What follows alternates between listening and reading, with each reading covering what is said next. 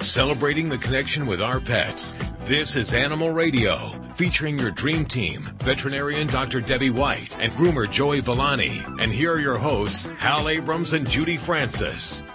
In just a couple of seconds, we're going to go to the phones for your calls. The number's toll-free, 1-866-405-8405. Coming up this hour, Glynis McCants. What does she do? She's a numerologist. And what is she going? Why is she on Animal Radio? Why are we having her on Animal Radio, Judy? Because she's going to tell us what we name our pets can influence how they act. Really? Yes. I'm not quite sure how the numerology thing fits in there. I don't know, but the name makes a big impact on your pet. And we could be naming our pets by the wrong name. You mean if we give our animals the wrong name, that could screw them up for life? It could. Hey, Hal screwed me up for life. Yeah. I can understand. Okay, so Hal 9000 is what I always think of. That's so much cooler than Hal. Let's see. What else do we have coming up? Oh, if you have an animal, in particular a cat, that pees outside the box or poops outside the box, Dusty Rainbolt will be back with us next hour, and she's going to be talking about the problems that cats have, why they go outside the box. Whether it's behavior or whether it's physical, how to curtail the problems, how to really figure out the problems, because it can be a total mystery. And it's not because they're mad at you. Can we just say that? Are you sure? I'm no positive. cases where they... Being mad is not one of the things. Now, marking their territory or showing ownership over an item is different, but that's not mad. Mad is a human emotion there. Okay. That's an anthropomorphism, right? Yeah. Yeah. Most cat owners deal with this at one time or the other, and most cat owners, like me, think that they were mad at me or something. But I went away, and my cat, he's showing me how he feels about he's going away, angry. but that's not the case. Okay, that's on the way in just a few minutes. Lori Brooks, at the bottom of the hour, you deliver the pet news that we need to hear, the important pet news. What do you have coming up for this hour? I got some information or maybe some help for you if you are dealing with the loss of a pet, because we know how hard that is. And also, I found this great new product that I think is just going to be the answer to, I don't know, for people like me who have difficulty getting a good picture of, say, a pet like Lucy, who the moment you whip out the cell phone will look away, yawn, lick her nose. I mean, anything to just not get the picture. I know. Well, to help you get the picture, there's this new product. And it's a Kickstarter campaign now, but I will tell you about it, and it just sounds fabulous. That's like Ladybug. She's the cutest little dog. She'll do all cute things, but as soon as you whip out the camera, she stops. She looks at you and then runs away. She stops being cute for some reason. And cell phones seem to make it worse. Okay, so you have a solution for that. Coming up at the bottom of the hour, let's go to the phones right now for your calls for Dr. Debbie or for Joey Villani. Toll free at 1-866-405-8405. You could also ask your questions from the free Animal Radio app for iPhone and Android and BlackBerry. So download that puppy now if you haven't done it. And we go to Les calling from North Carolina. Hi, Les. How are you? Okay. How are you today? Doing okay. You don't sound too happy. What's up? How can we help you? Well, I got a little child of mine, I call him. I've been with him for 12 years now, and he's got cataracts, and he can't even see, to put a piece of food, a scrap in front of him to eat. You have to drop it on the floor, and he has to sniff around for it. And and my concern is there any help out there that could, let this dog see out of one eye at least, because the expenses, it's out of reach, and the dog has got a lot of life left to him, and, it's a sad situation. Yeah. Yeah. Is everything else with your dog going okay, or is it just the blindness? Well, he's got diabetes. He gets 2 insulin shots a day, which he doesn't like too much. But, and then he's got arthritis. We give him something for his arthritis. But, I mean, other than that, he's frisky. He'll run. He's a little tired at times, but he wants to stay involved. He's my baby, and I just so sad to look at him this way. And it's I've been told by the vets, it's expensive to it's so expensive to do it. And so I calling you for if there's an alternative out there to get them some kind of surgery, you know. Yeah. And I'd say, when we're talking about cataract surgery for dogs, there's always a kind of but. So we do need to make sure the pet is in good health status. Because if we're talking about cataract removal, that does require general anesthesia. So you've mentioned your pet is diabetic. So that is something that, we want to make sure that, we're well regulated and all other problems that are associated with diabetes are controlled to the best of our ability. Things like infections, right, like bladder infections, pancreatitis, things like that. So, and what I usually do recommend, even if you're not prepared to move forward with a surgery, is to set up a consultation, to start with that with an ophthalmologist, because that's really first and foremost. And I've had a lot of people that think, oh, my dog has cataracts, we need to do surgery, and then they find out he's not even a candidate. So I think that for me would be my first advice for you, is to really invest in a consultation with a veterinary ophthalmologist, have an evaluation, see if surgery is recommended, and then we can get an idea cost-wise. Generally, depending on where you live in the country, you're talking, thousands of dollars for cataract removal. It's like $3,000 an eye. That's right. Yeah. And my vet told us, Yeah. So, and that's, normally with dogs, we'll do one eye at a time because we don't want to, disrupt both eyes. Right. So that's the first thing, is I would make sure you do set up a visit with an ophthalmologist. Now, the next question is, how do we pay for something, especially of that magnitude, when we're just not able to bite that off? So there are, depending on the region in the country, there are organizations. You do have to do a little bit of hunting, because a lot of the financial assistance groups are actually localized. So it may not be something that they service the whole part of the country. And I know I have worked with some different organizations over the year, and the folks had to, show financial need, and they had to actually fundraise a little bit on their own and show that they were, motivated, that this was something important to them. And they did have some requirements to that, and that there had to be like a finite bill, so that it was something that we knew the beginning and the end of, and they could arrange the financing along that. So I think the organization we worked with was called Red Rover, but I can tell you, one of the best resources that I use is I usually, state by state, it does differ. So I tell folks to go to the Humane Society website, humanesociety.org, and you can look up, and you basically look up how to pay for vet care. And they should have a whole state by state layout of some of the different organizations within your area. And then from there, then I would contact those and really see if, they can help you out with your needs and pursuing that. Even going to another state, if need be. Sure. Yeah. Yeah. And the other thing is, on the other side of the coin, I will tell you, some pets with cataracts that are blind can live wonderful lives. So they can adapt very well to the lack of vision. And it just means that we have to make some accommodations around the home.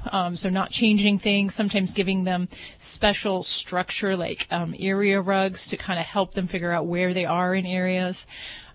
You can use different scents to kind of mark areas of the home. So like say, the back door, you take a little lavender oil and you put it on the floor mat, that's by the back door. And then they come to associate that location with, hey, this is where I go when I want to go outside.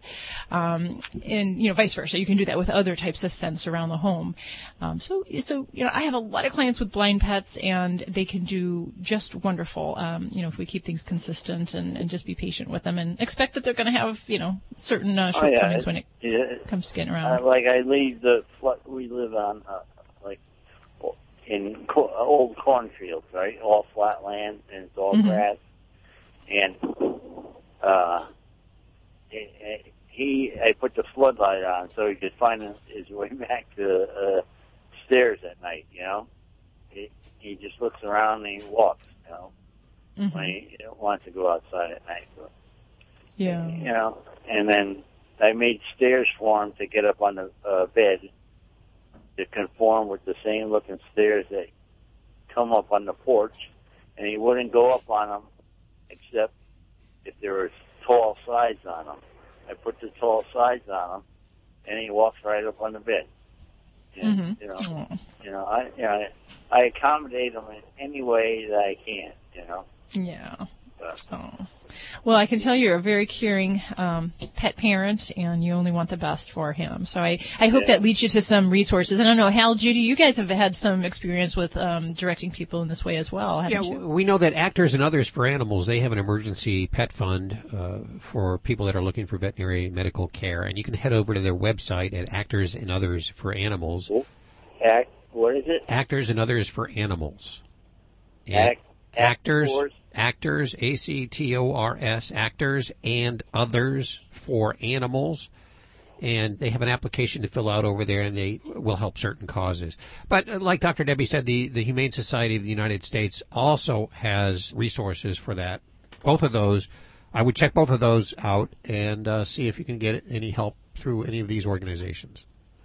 Well, thank you to both of you. You've been very helpful, and I always listen to your show, and I always enjoy it. You get a lot of good ideas, We thank you very much for listening. We appreciate it. And thanks for calling in. We love to hear from our listeners. Toll free at 1-866-405-8405. Les calling in, listening on WFNC in, what is that? North Carolina. Where in North Carolina? Oh, Fayetteville, North Carolina. Love that city. Beautiful city to vacation in. Well, this healthy serving of Animal Radio is brought to you by the grain-free Red Barn Naturals canned food for dogs and cats. Always made in the USA with natural, functional ingredients to support your pet's optimal health.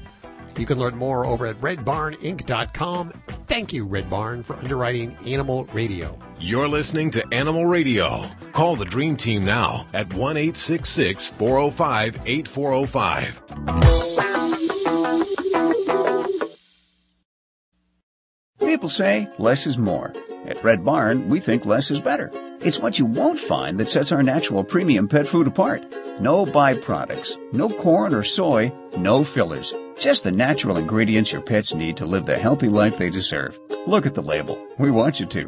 Red Barn Naturals Pet Food. Simply the best. Find it in your local pet specialty store. Red Barn canned food for cats and dogs is grain and gluten-free.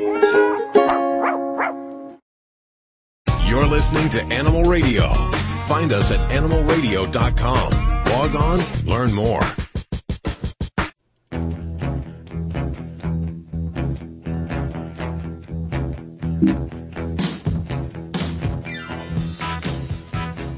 It's Animal Radio. This is where we celebrate the connection with our pets, and the toll-free number for you to check in or ask your questions for Dr. Debbie or Joey Villani. Toll-free, 1-866-405-8405. And don't forget, you can also ask your questions from the free Animal Radio app for iPhone and Android. And in just a few minutes, we're going to talk to Glynis McCants. What is her specialty? She's a numerologist. Why is that important for the animals?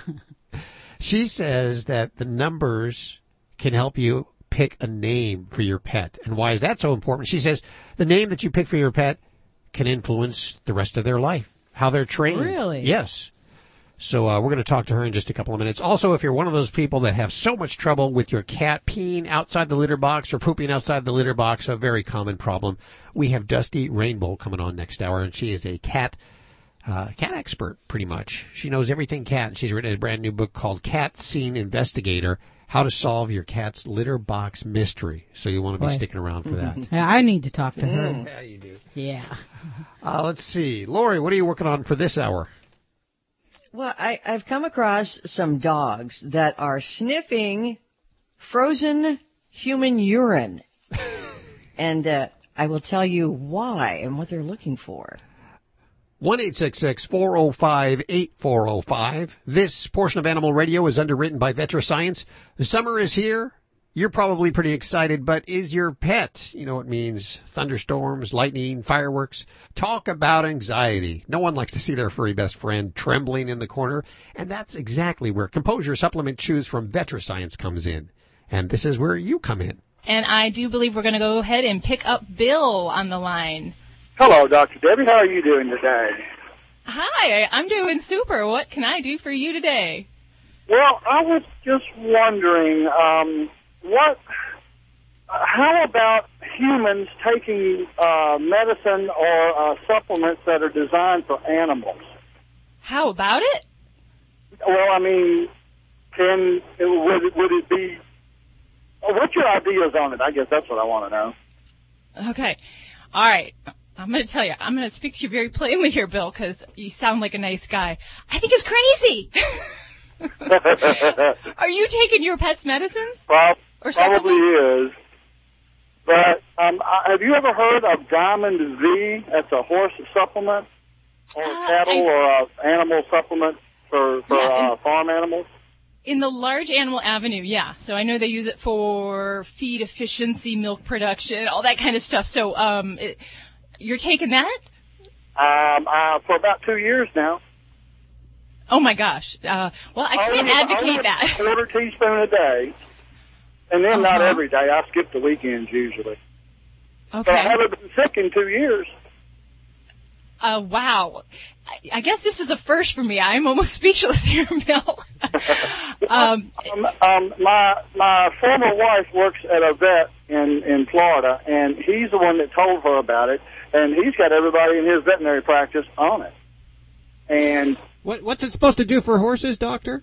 Well, I know at least the cow formulas they use to improve the feed efficiency, so that when they're creating, animals to go to market, they have better muscle production. Cows that are producing milk, so that they become better milk producers. So you're not noticing anything like that, Bill, are you? No, I haven't produced any milk yet. Okay. Wow. The company or the factory where they manufacture this stuff, I've seen reports where these people that work in this factory and they just inhale this stuff, they haven't been sick in 25 years. Holy cow. The people that work in the office, they get sick regularly like anybody else.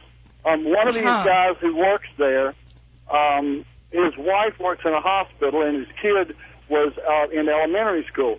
They'd bring home all kinds of stuff from school and from the hospital. They would be sick. He never got sick.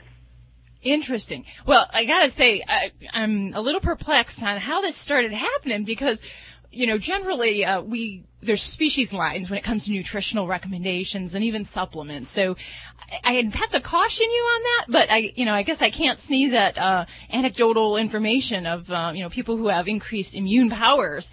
But gosh, and I'm not a fan of inhaling supplements because things aren't always meant to go down in the lungs that you're meant to ingest.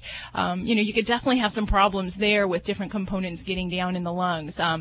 There's even a condition, silicosis, that some people get silica down in their lungs from inhaling it. So, and that's not a good thing. It can cause some long-term side effects. I don't know what to tell you. I'd say I don't recommend it, and I typically don't recommend any of my animal supplements for my human counterparts that bring their pet patients to me. But gosh, that's very interesting, Bill. And, maybe those people that are making this supplement need to research and put some mustard to the test there to see if it is appropriate for people. Because, if that's the case, then you might be onto something. Yeah. 1-866-405-8405. This portion of Animal Radio underwritten by VetraScience. Let this summer be stress-free for your pets with the help of Composure from VetraScience. From Glycoflex to multivitamins, your pets will thank you for VetraScience supplements. Thanks, VetraScience, for underwriting Animal Radio. Alan Cable, welcome to Another Mess. Let's start it off right with your beer news watch. Beer for dogs? We plan on getting a Rottweiler. Well, any vet will tell you dogs should never be given beer. Their livers don't metabolize alcohol the same way we do. And things like hops can hurt many dogs. It's sad that dogs up until this point couldn't enjoy beer, but a company called Wolf and Brew released a beer specifically for dogs. Are you ready to enjoy one with your dog? I'm just in my boxers right now. This stuff has no alcohol or hops or carbonation. It's easy and safe for dogs to digest. So now you can share a beer with your best buddy. This is Animal Radio, baby.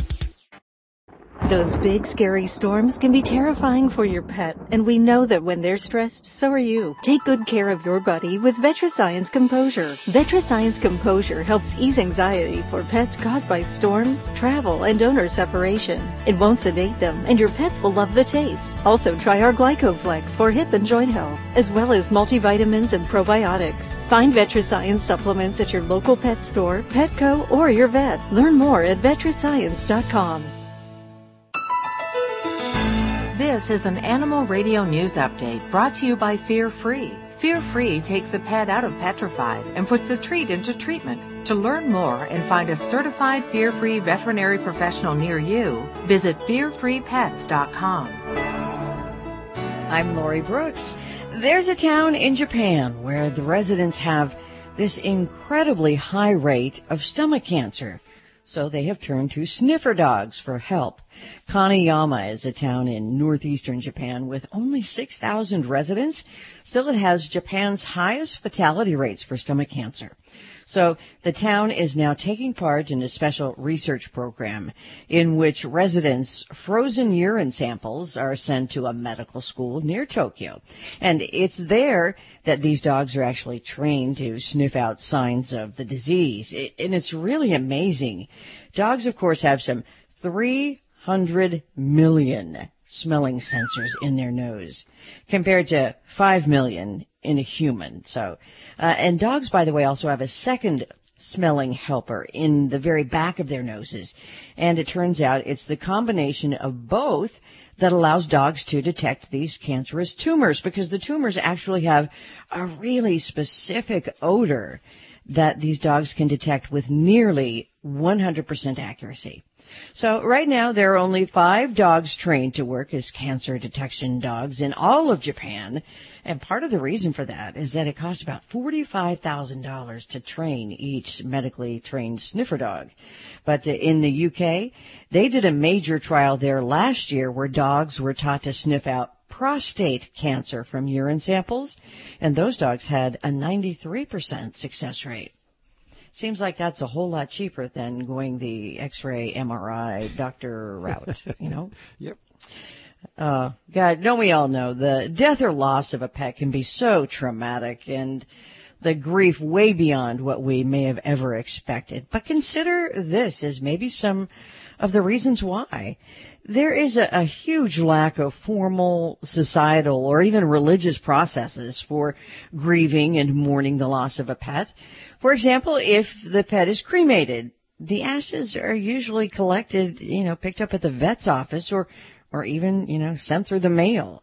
And family and friends usually sometimes don't acknowledge the depth of your grief brought on by the loss of your pet.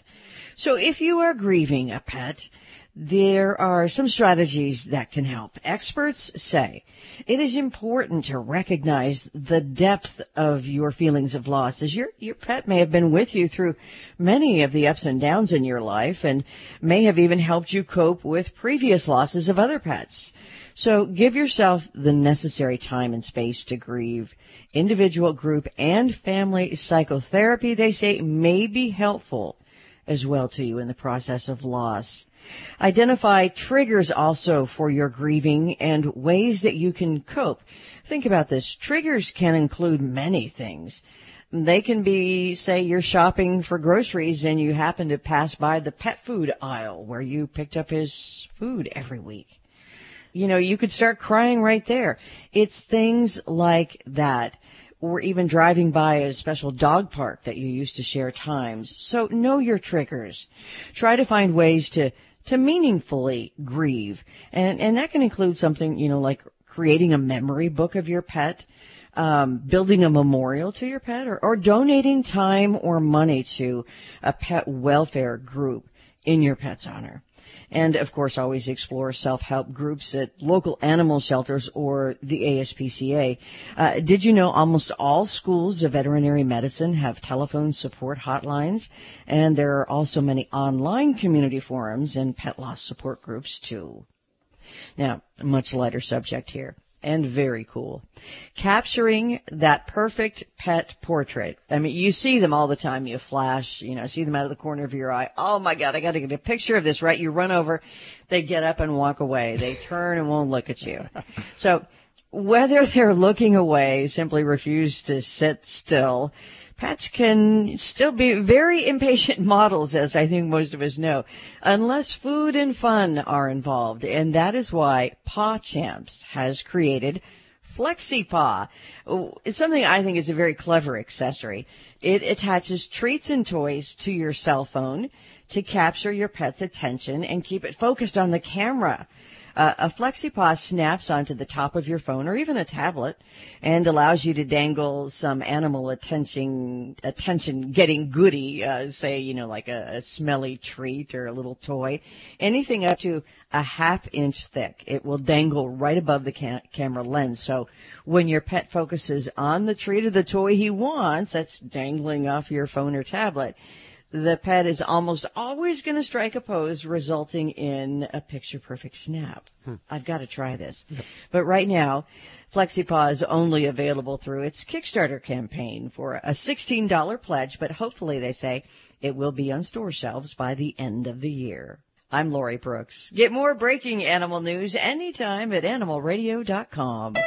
This has been an Animal Radio News Update brought to you by Fear Free. The veterinarian isn't typically thought of as your pet's favorite place to go. With Fear Free, that all changes. To learn more and find a certified Fear Free veterinary professional near you, visit fearfreepets.com.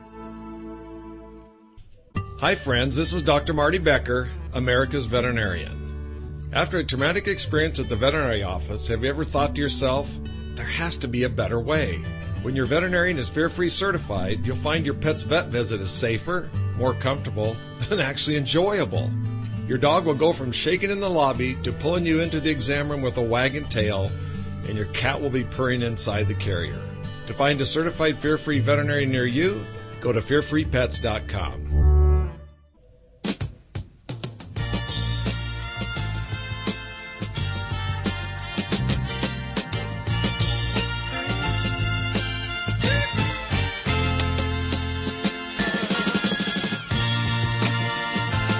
Animal Radio, celebrating the connection with our pets.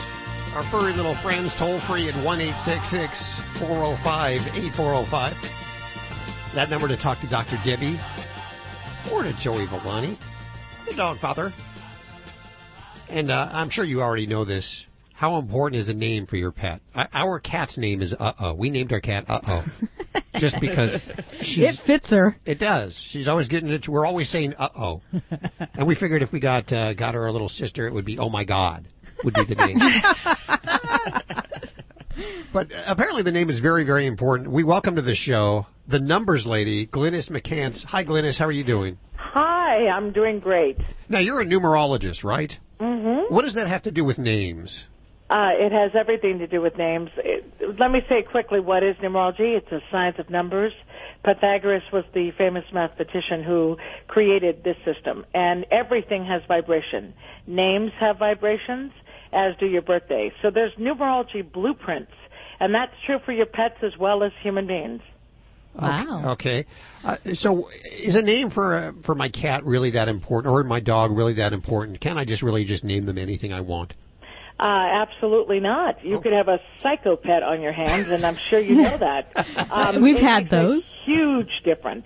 We have a Siberian Husky and 3 cats, and they all get along beautifully, and it's because of the numbers. Well, I named them deliberately to make sure they were compatible. Well, before we figure out the right way to name them, what could go wrong if we name them the wrong name? Well, I mean, even Uh-oh. Are you saying U-H-O-H? Is that how you spell it? Yes. Yes, ma'am. Well, then you gave that animal, is it a dog, cat? What is it? It's a cat. A female cat. You made that cat a cat of mystery. You're never going to know what that cat's up to. You made that cat 977. That's like 007. It's a secret agent. Okay, so when you say 977, I'm not quite sure how the numbers actually correlate with the letters. Right. Yeah. Each letter, it's the Pythagorean number system. And by the way, in my book, Glennis Has Your Number, we have naming your pet by the numbers. So I really cover this. But you've got the vowels above. So U is 3 in numerology, and O is 6. So that's the soul number. 3 plus 6 is 9. So that would be a part of this name. And then below, it's consonants. H is 8. H is 8. When I break that down and add it together, it's a 7. So 9 and 7 are the two numbers that I'm talking about. And then when you add them together, it's another 7. Ooh. So Uh-oh is a mystery animal. Like they're not going to, I mean, you're going to be intrigued and fascinated because the 7 energy is always very interesting, but you're not going to know what's going on. Sure. Like, I literally, like Coco, we have amazing stories over here. I don't know if the gal who produced or sent my stuff to you, but we had the most remarkable thing happen. The name Coco breaks down to the number 369. So it's like a ham bone. Like, this dog is very funny. She is constantly entertaining us. And the 6 energy is about family. She is obsessed with us. If she's not sleeping, she's got one paw on me or one paw on my husband. And that we knew that by the numbers. And we had done it because Shiloh, which was our Siberian Husky before Coco, that name Shiloh breaks down to 369. So we deliberately made sure the energy was the same. So like can I change O's name to improve her disposition? Absolutely. I can. That's my point. Okay. Absolutely. And it makes a big difference. That won't confuse her. No, because here's how numbers work too. It's just like a person can have a name and then change their name and become famous, right? So that means the name they went by before was not good for them necessarily for their goal. Same thing with an animal. If you got a pet that's nuts and hyper, it's a good chance it's like a 5, which means freedom, fun, adventure, don't control me. If you change the name, you can calm down the pet. We're with Glynis McCants, and she says what you name your pet is so very important. We're going to find out how you should name your pet coming up next. Stick around. Hi, this is Ed Begley Jr. on Animal Radio. Live simply so that others may simply live. All dogs should eat a pH-balanced alkaline diet. An alkaline diet reduces health risks and can also reduce scratching, shedding, and hot spots. So does this mean you need to check your dog's pH balance? No, because Canine Caviar has created the first and only alkaline dog food that is pH balanced. It also has the highest metabolized calories. What does this mean? Your dog needs to eat less. Get a healthier dog and save money with Canine Caviar products. Find them at your local pet supply store or online at caninecaviar.com. Hi, Randy Travis here, and you're listening to Animal Radio.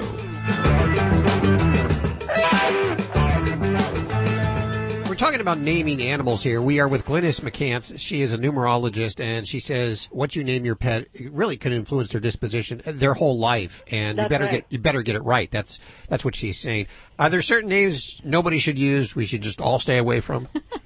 No, because remember, some people want, like, let's say you want a pet that's very high energy because you're a runner. You just want to make sure it's compatible to you. And speaking of which, I have the blueprints of you, Hal, if you'd like me to tell you a little bit about yourself. Sure. Yeah.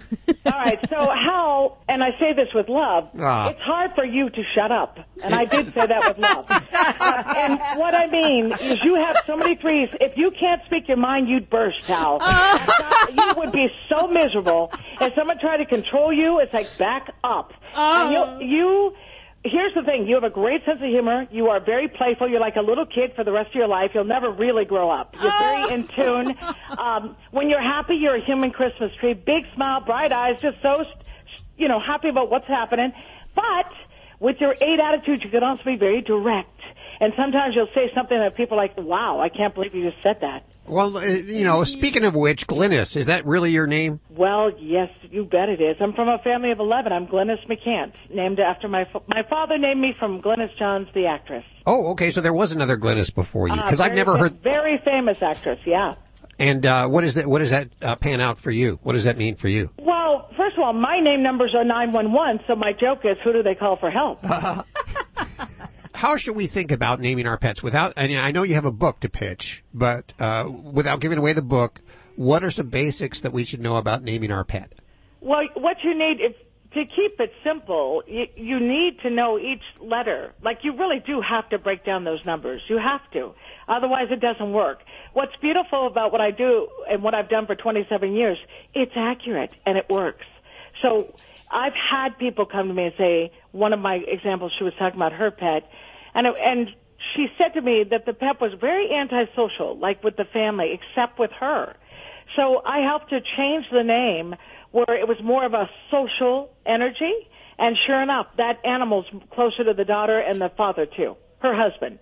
So it's letters that have numbers. If you want to keep it simple, A through Z. A is 1, B is 2, C is 3. Got it? So you just count through your alphabet. Okay. And then each letter, when it comes to just a name, if you want, it's called the power of the name, by the way. That's the most important number. You just would break down the name by adding up each one. So, like, give me another name. Ladybug. Nice long one. Ladybug. And who's Ladybug? Tell me what the animal The is. studio dog. Studio female dog. Oh, it's a studio dog. Okay, hold on. Ladybug. So, example, you've got L is 3, A is 1, D is 4, Y is 7, B is 2, U is 3, and bug, G is 7. So, again, this is just breaking it down to one digit. So then when I go across, the soul is the number 2. Let me check here, 279. How long has that dog been around? 9 years. Well, that's interesting. The dog's energy actually adds up to 9, but I would say to you, remember I said energy that doesn't want to be abandoned, energy that needs to be connected to the people who matter to them? Uh-huh. That's Ladybug. And Gentle Spirit, because of the 7 and the 2. So I don't know the whole story with you. You guys know more about this pet, but was this a rescued dog, or tell me the story? It was I got her from a foster family at 8 weeks old. Okay, so she was a baby. Yes. All right, so like I said, the 2-7 is very chill, but the 9 means abandonment issues. So it's about being with you, being connected to family. Huh.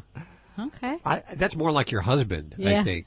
Well, what I don't understand is you have an animal, and if you name it something, does it become that name? Or is the animal, you look at the animal to see what it is and you name a name that corresponds to it? No. What happens is when you, just like when you introduce yourself, in numerology there's a sound to everything. So when I say a name and it resonates, there's energy behind it. So you want that name energy to be compatible. By the way, Ladybug, because it does add up to a 9, is considered compatible to Hal and Judy on paper.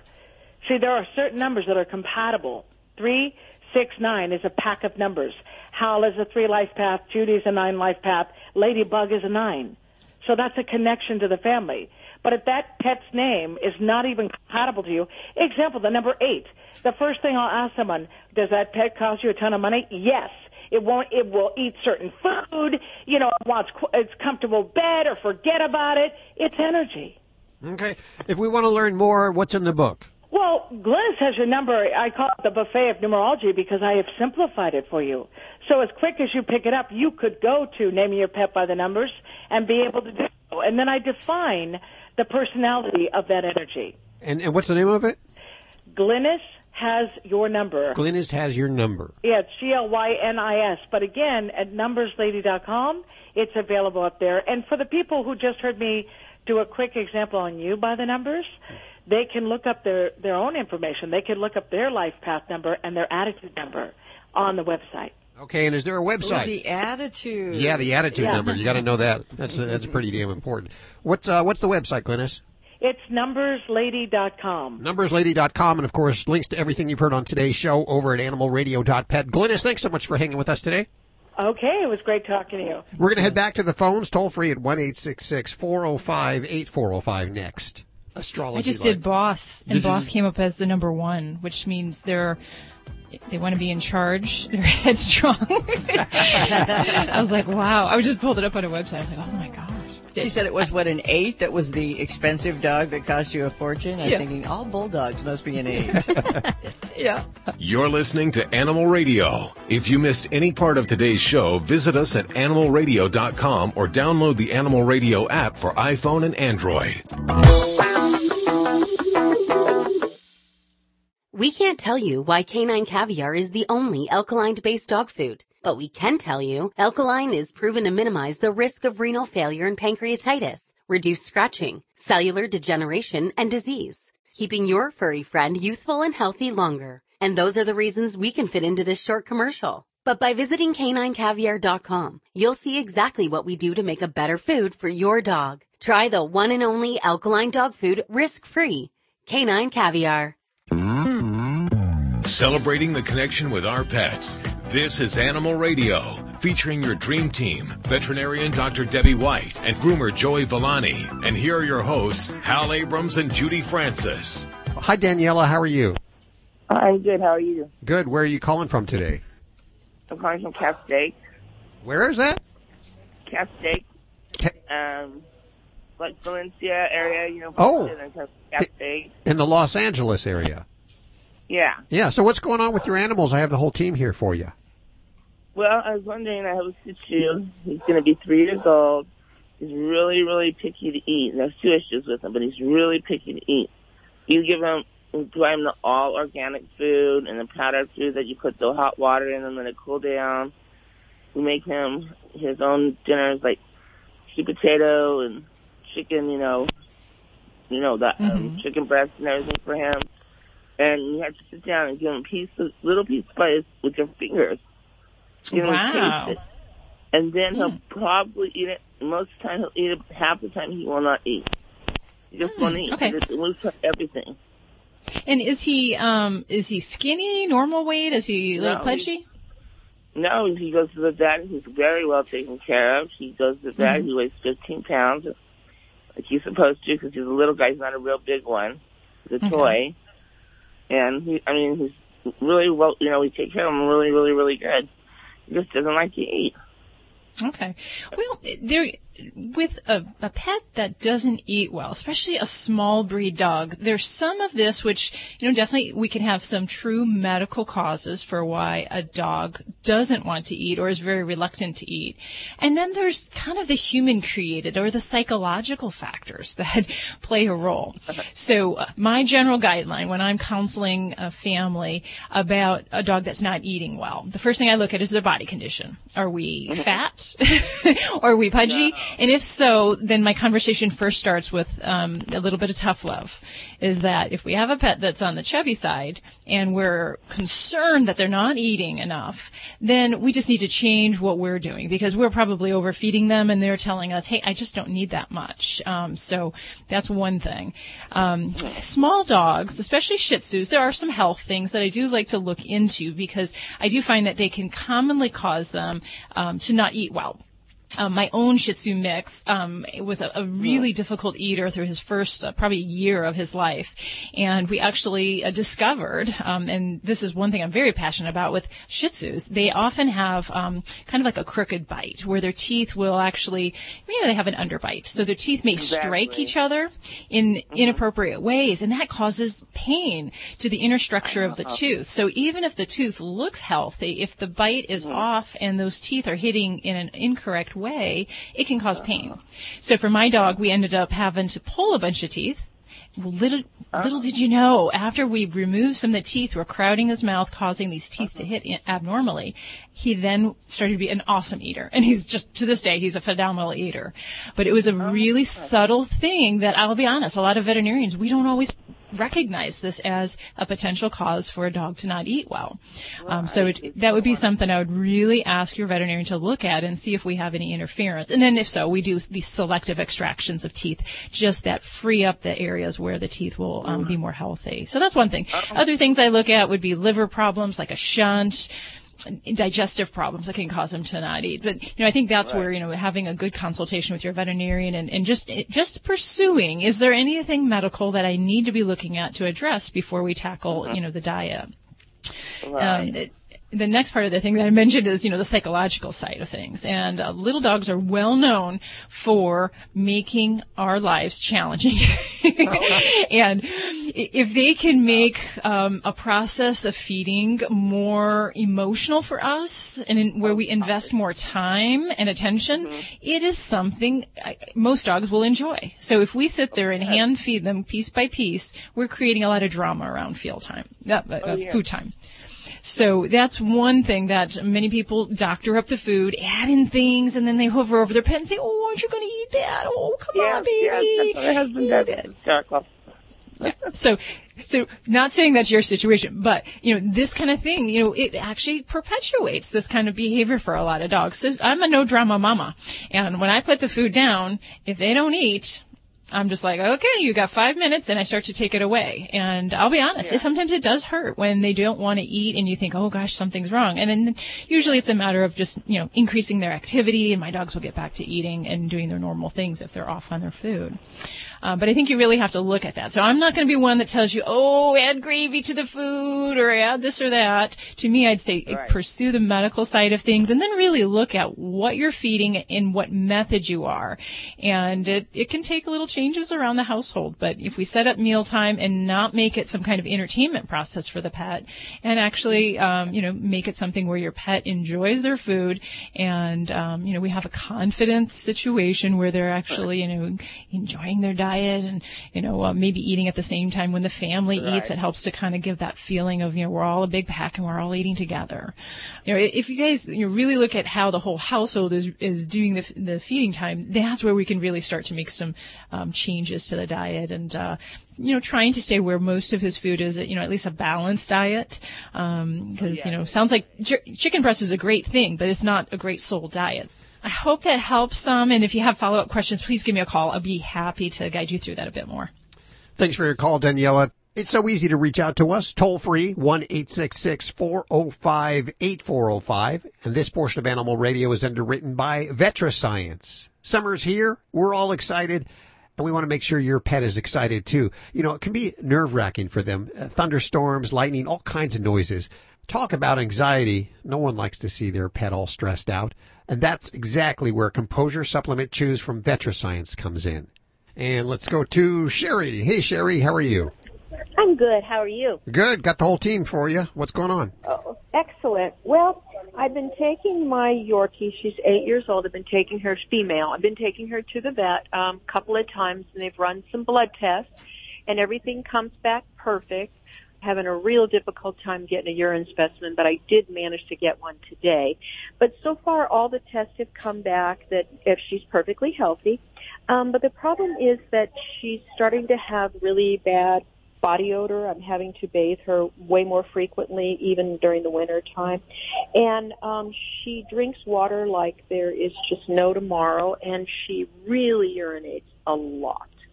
And so they haven't actually gotten to look at a urine sample yet, is that correct? No, as a matter of fact, I did drop that off today. But as far as the blood tests are concerned, they were worried that she might have Cushing. She is a little panicky. She will, we run a drill or the air compressor or something at the house, and if she manages to get out, she'll just run as fast as she possibly can with no direction, just out of fear. Can't put her in the car or anything. She has a real panic disorder. Okay, all righty. And is she on any regular medications? No. Okay. And then with her excessive drinking, is she peeing a lot? Is she having accidents in the house? Well, we have potty pads in the house, so she's not having accidents, but she will soak one of those throughout the night if we don't take her out. Okay. And then is the urine and the potty pad, do you see, is it like a dark color, or does it look kind of like clear, watery in nature? Oh, no, it's usually pretty yellow in color. All right. Well, I think that will be a very interesting thing, is to see her urine sample. And honestly, a caught sample at home is fine as a starting point, but generally when we're researching something like this, the veterinarian is going to need to get a sterile sample.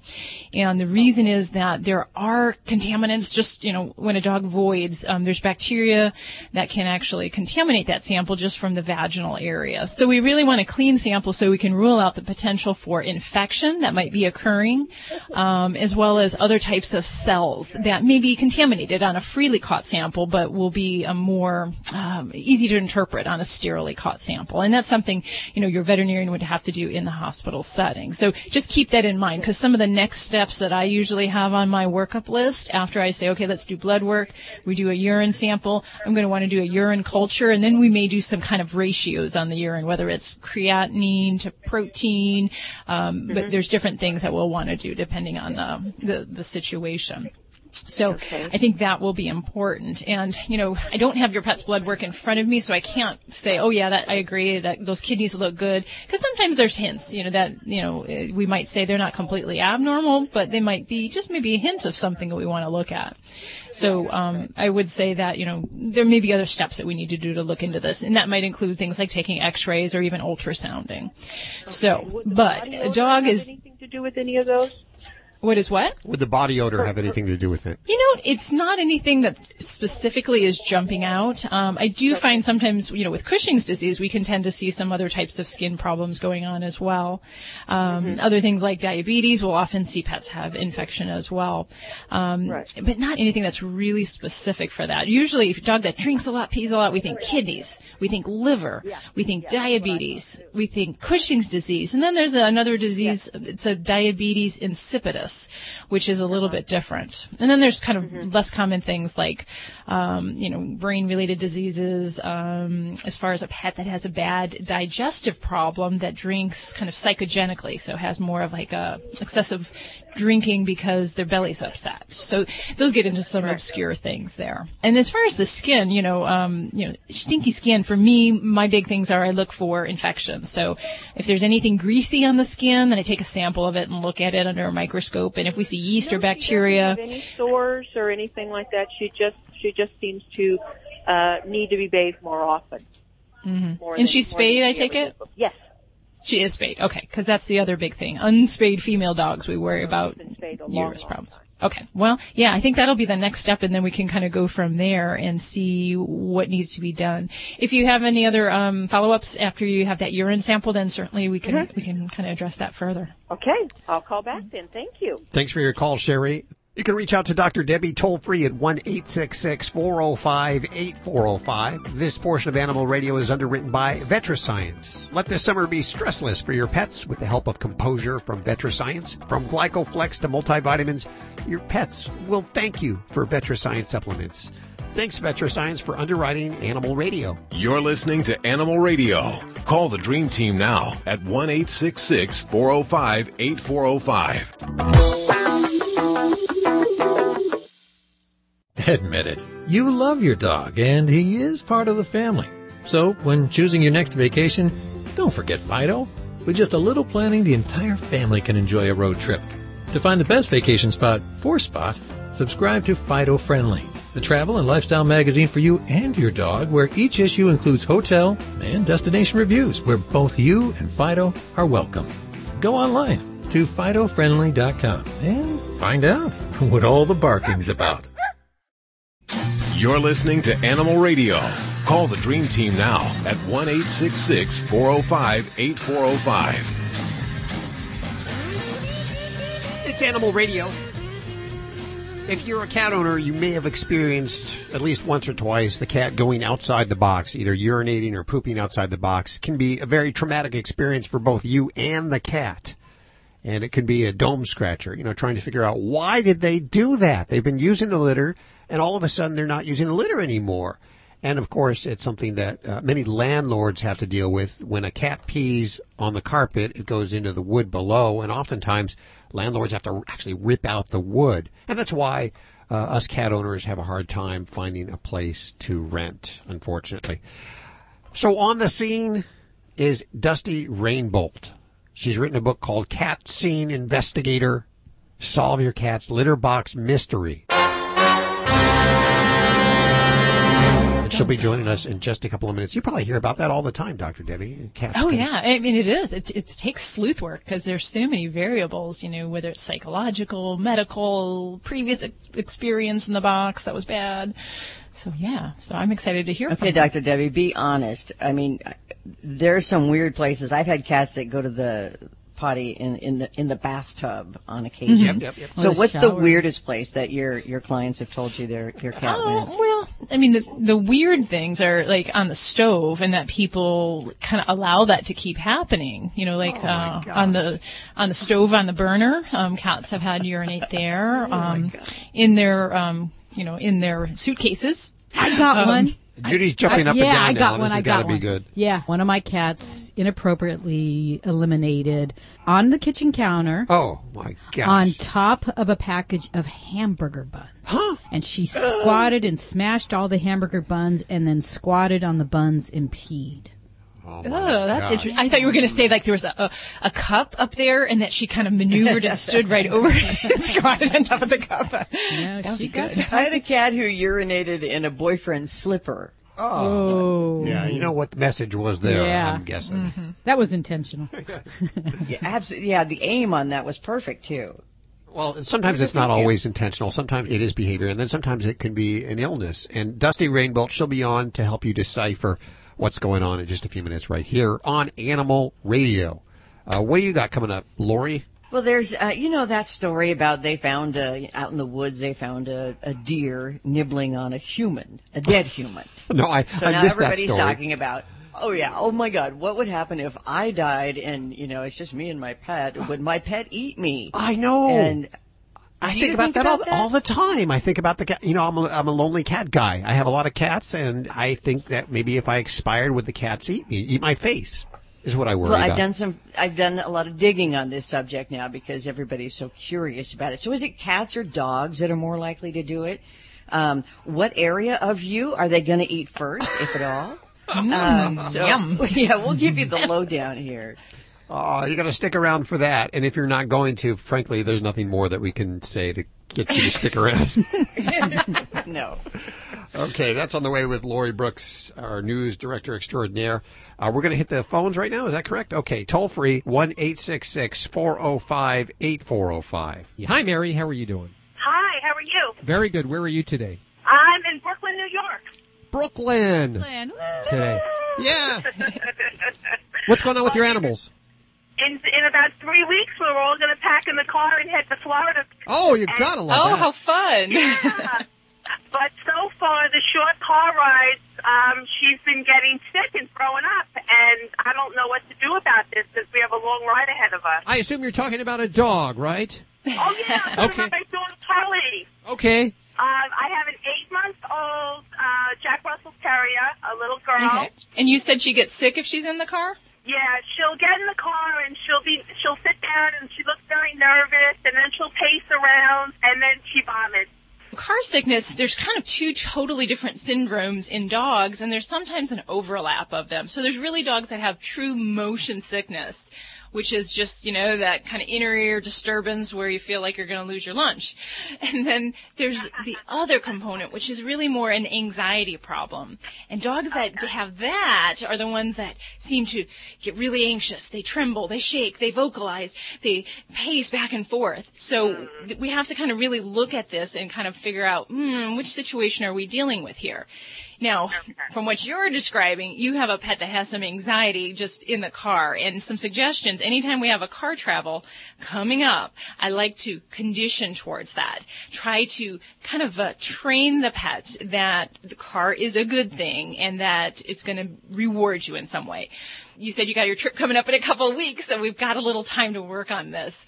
And basically what I would ask you to do is some homework where we're going to work on getting your dog comfortable with the car. And that may be something where you just start very simply and walk her over to the car, sit her down by it, and give her a treat. And we repeat that as long as she's not displaying anything anxious or nervous. We don't reward that because then we're actually giving a fuel to that fear. So if she looks anxious or nervous, we're just going to look the other way, and we're going to turn her maybe with her leash and give her the command to sit and make sure that's a positive experience. We're going to work up eventually to feeding treats and rewards, really good ones, and putting them in the car. So, you're sitting around the backyard. What are you doing? Hey, let's go to the car with the dog. And we want you to repeat this over and over and over again and make sure that's a good experience. And then we're going to work up gradually to turn in that car key on and keep rewarding her. If she shows anxiety or fear, we're going to take it a step back. And really, for these next couple weeks, you can work on this and really make that car a good spot. Then, when we're talking traveling, some simple things that I think a lot of people don't do that we need to do for car travel is pets do best if they're restrained. We want to have her facing forward, preferably in a seatbelt or in a dog carrier. And then try not to feed her right before you do any of these car trip sessions. Those big, scary storms can be terrifying for your pet, and we know that when they're stressed, so are you. Take good care of your buddy with VetraScience Composure. VetraScience Composure helps ease anxiety for pets caused by storms, travel, and owner separation. It won't sedate them, and your pets will love the taste. Also, try our GlycoFlex for hip and joint health, as well as multivitamins and probiotics. Find VetraScience supplements at your local pet store, Petco, or your vet. Learn more at VetraScience.com. This is an Animal Radio News Update brought to you by Fear Free. Fear Free takes the pet out of petrified and puts the treat into treatment. To learn more and find a certified Fear Free veterinary professional near you, visit fearfreepets.com. I'm Lori Brooks. Purina has just unveiled its Pets at Work report, their first ever, examining pet owners and their attitudes about having pets in the workplace. Kind of like, they'd be interviewing or surveying us because we would think it's great. Well, here's what they found. 63% of employees in pet-friendly workplaces said they were very satisfied with their work environment, and that's nearly twice as many as those who are in workplaces where pets are not allowed. 65% of employees at pet-friendly workplaces say that it is important to them that a potential employer allow pets. I imagine once you've been in one of those situations to go back to a job where you couldn't have your pet there, that would be difficult. And 19% of cat owners in pet-friendly workplaces, and that was cat owners, bring their cat to work daily. 20% of dog owners take their dog to work every day. And as you might imagine, Purina is pretty vested in pets. So to help other employers who are considering starting their own Pets at Work program, Purina has created a digital toolkit that can help you get this set up in your office. They offer things like checklists and signs and authorization forms that you would need to have, and it's all available for free on their website, just in case you might be interested in turning your workplace into a pet-friendly office. Louie, a 132-year-old, 22-pound lobster, has been returned to the sea. I hear cheers going, yay, Louie. He was for 20 years, he had been living at Peter's Clam Bar in New York. That's right, where you walk in and you see all the lobsters in an aquarium there and you get to pick the one you want. Well, earlier this month, a customer showed up at the bar near Long Island and wanted to order Louie for dinner. That's when the owner decided, it was time for the 132-year-old crustacean to finally get his pardon. The customer had even offered $1,000 for Louie, even though Louie was missing part of a claw. But I'm happy to say the bar owner could not make the deal. He said Louie had been there for 20 years. He was like a pet. He couldn't do it. Instead, Louie was then handed over to a group that took him by boat back out to the Atlantic, to a place called Atlantic Beach Reef, where he was returned to the sea after spending 20 years inside that tank in the bar. Wow. Okay, finally. There have just been so many people having these conversations about what would happen to them if they died at home, alone, no other human there, alone with their pet. Would their pet, dog, or cat eat them? This has been a big water cooler conversation. So National Geographic decided they're going to dig through all of these case studies to find an answer, and they reviewed 20 cases of what is really called indoor scavenging. And they also reviewed a study that was done in 2015 that compiled 63 such indoor scavenging reports. So I've mulled it over, culled it down. There is a basic scenario in these cases.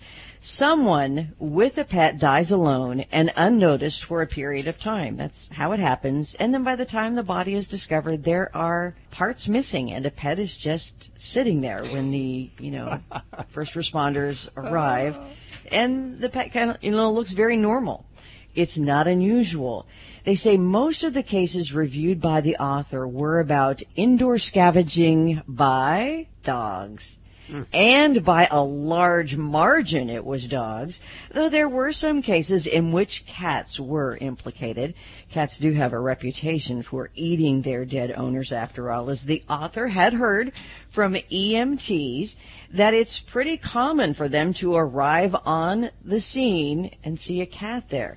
There are even, by the way, a few reports of hamsters and birds chowing down on their deceased owners.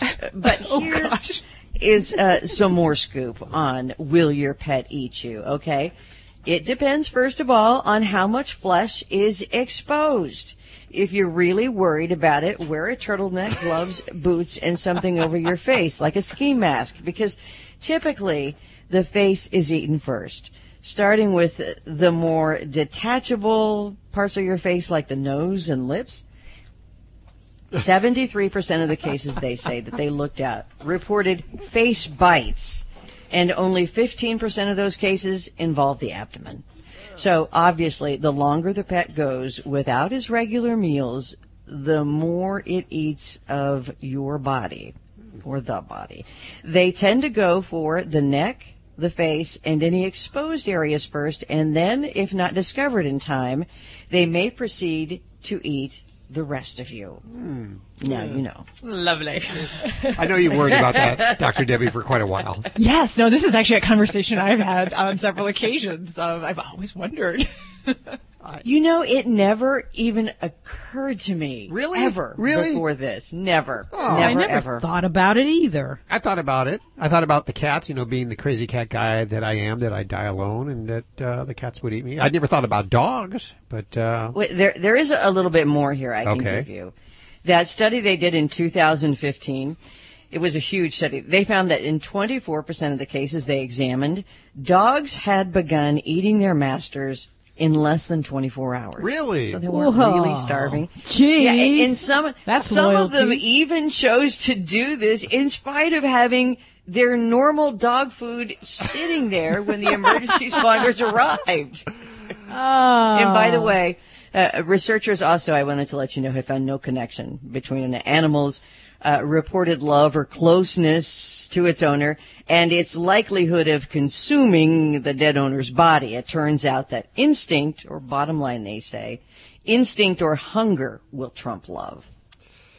There you go. I don't think you'll learn that anywhere else. Now you know. I'm Lori Brooks. Get more breaking animal news anytime at animalradio.com. The more you know.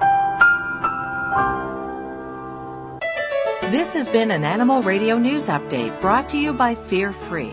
The veterinarian isn't typically thought of as your pet's favorite place to go. With Fear Free, that all changes. To learn more and find a certified Fear Free veterinary professional near you, visit fearfreepets.com. About fear-free people. I don't like the way Ladybug's looking at me now. Hi, friends. This is Dr. Marty Becker, America's veterinarian.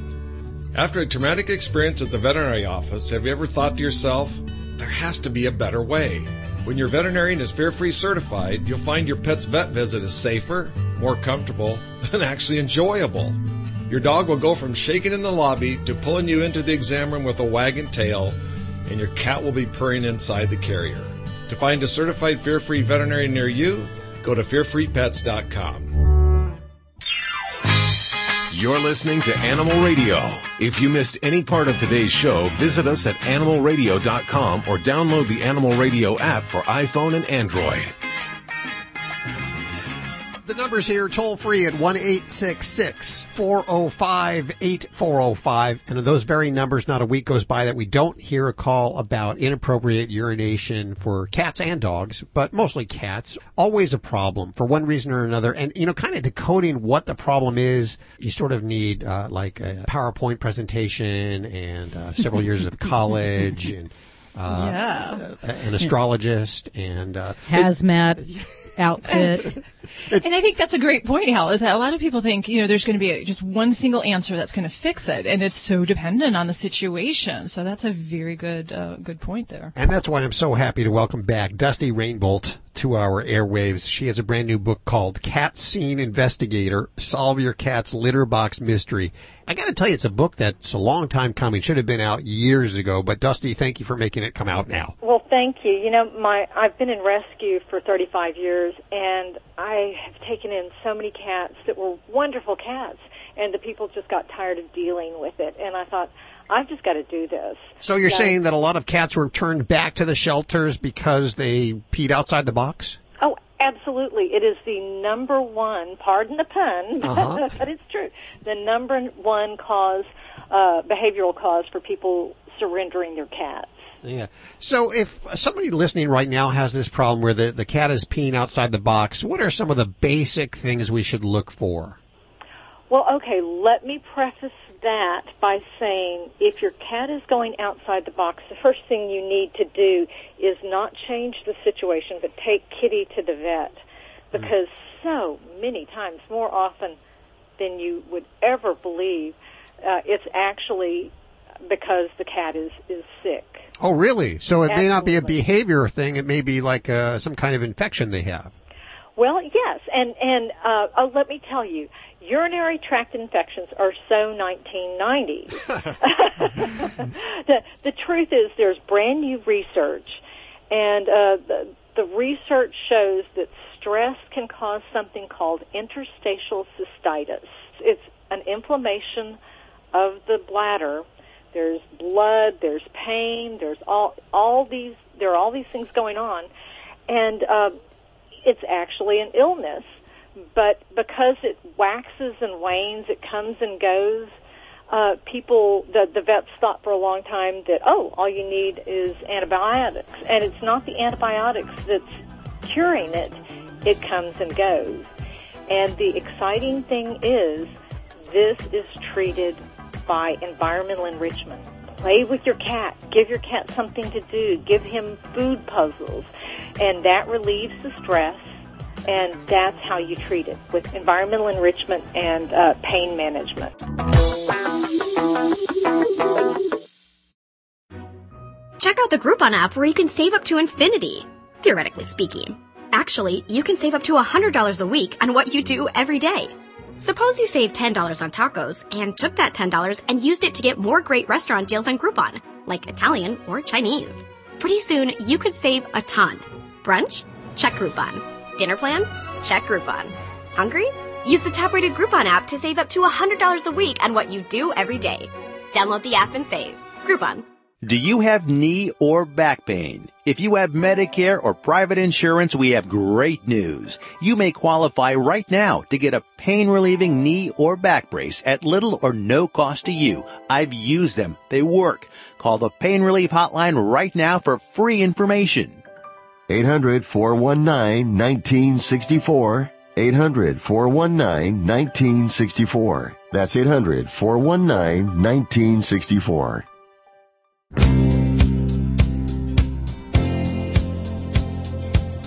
It's Animal Radio. We are with Dusty Rainbolt, and we are decoding those litter box mysteries. Okay, let's get back to it. What do we do if our cat's peeing outside the box, Dusty? So anyway, back to my point, take the cat to the vet. After you get a clean bill of health, the 3 or 4 top things would be use an unscented litter, provide a large open box, because cats are often afraid of covered litter boxes. They're afraid they're going to get trapped. Make sure it's a nice, quiet area, and they have multiple escape routes. And if you have a multi-cat household, then make sure there are litter boxes throughout, in different places in the house. So if you have a cat that's guarding resources and preventing other cats from getting to them, they can't guard them all if they're in different places. Well, now, what's the rule about how many litter boxes to have? The real rule of thumb is you should have 1 litter box for every cat plus 1. And that means in different places. You can, if you have 3 cats, you can't have 4 all together, because that way the bully can guard all of them at one time. Okay, I have a mystery for you, and I kind of feel ashamed that... do I have to call in on the regular phone lines to get my problem solved? No, I can just go ahead and ask, right? Yeah, go ahead. Right. Okay. It's your show. You can do what you want. So I have Nike, the studio cat, and he uses the litters, but when he's in the litters, it's like he's marking. His tail is wagging up straight in the air. And he's not squatting. He's not squatting. He shoots over the edge of the litter, and let me tell you, the litter's already extended. They're pretty tall. They're over I'd say 1.5 feet tall. Yeah, we've extended him. It's like he's aiming over. It's like a game for him. And how old is he? He is 13. Okay. Well, remember what I said about take Kitty to the vet? If he is 13 years old, he may have some arthritis issues that don't permit him to squat. In cats, a change of behavior often means there's an issue. If the cat suddenly is not sleeping on the bed or not jumping into the litter box or not squatting, that could be a sign that there is arthritis. And 90% of cats over 10 years old have arthritis. So there was a lady that I spoke to, and she said, "Tell me why my cat is suddenly too good to squat in a litter box. Well, this was a new behavior. And I asked her the same question. The kitty was 12, and I suggested that she take the cat to the vet, possibly because of arthritis. Oh, no, he can jump up on the counter fine. He's just too good to too good to squat. And I'd say she was probably in her 50s, early 60s. And I said, I tell you what, it takes 1 second to jump on the counter. It takes 30 to 60 seconds to squat to pee or poop for a cat. So I said, why don't you just squat for a minute and see how that feels? So in cases like that, I would buy a storage container, one of the big 50-gallon storage containers, 45 or whatever, cut a deep hole in the front, and that way he can step in easily, and he isn't going to spray over the edge. Oh, that's a great idea. Yeah, I had a problem one time with one of my cats. She wouldn't use the litter box. She would go on the carpet, and I put a pee pad in the litter box, and she loved it. Oh. And she started using the litter box with the pee pad. Which brings me to another thing. Do declawed cats have more problems with litter? Okay, from the research I've done a little extrapolating, and honestly, I used to be on the fence about declawing cats. I didn't do it, but, I wasn't one way or the other. Now, I think that it really does affect them. You can ask almost any rescue group or animal shelter, and they will tell you a large percentage of the cats who come in for inappropriate elimination issues are declawed cats. And what often happens is the vets want to, well, first of all, it's a very painful procedure, and it's an amputation. It's not a nail trim. Also, research has shown that 75% of human amputees suffer phantom pains. So if you have 10 amputations, then you're bound to be feeling some pain. And what happens is the vet sends the people home with those paper pellet litters so that the toes don't get infected. And can you imagine having 10 toe amputations and then with this new wound walking on gravel? Yeah. Wouldn't be fun. So it's the cats become very fearful of the box. That's what I'm extrapolating because and also, it could be painful later on due to the phantom pain. Sure. So, yes, I think that there is a relationship between declawed cats and inappropriate elimination. Sure. And I think most rescuers would agree with me. All of these things are covered in Cat Scene Investigator Dusty Rainbolt's new book, Solve Your Cat's Litter Box Mystery. I have 10 copies to give away right now. You got to call in and tell me, though, that you're having problems. Okay, I just don't want to give you I'm that having will. problems, Al. I want one. 1-866-405-8405 to pick up on the book. If you don't get through, you can order it through Amazon. Is that correct? That's correct. It's available both on Kindle and paperback. Thank you so much for joining us today. Thank you so much. Take care. You. Well, it has just flown by today, and I just figured out that the reason my cat's peeing outside the litter box is I've named her wrong, apparently. So and that's it. Yeah, that's what's happening. Mystery solved. Took me 2 hours to figure that out right here on Animal Radio. Hopefully the show was enlightening to you as it was to me. Remember everything that you've heard on today's show over at animalradio.pet, and we will see you next week right here on Animal Radio. Bye-bye. Bye. This is Animal Radio Network.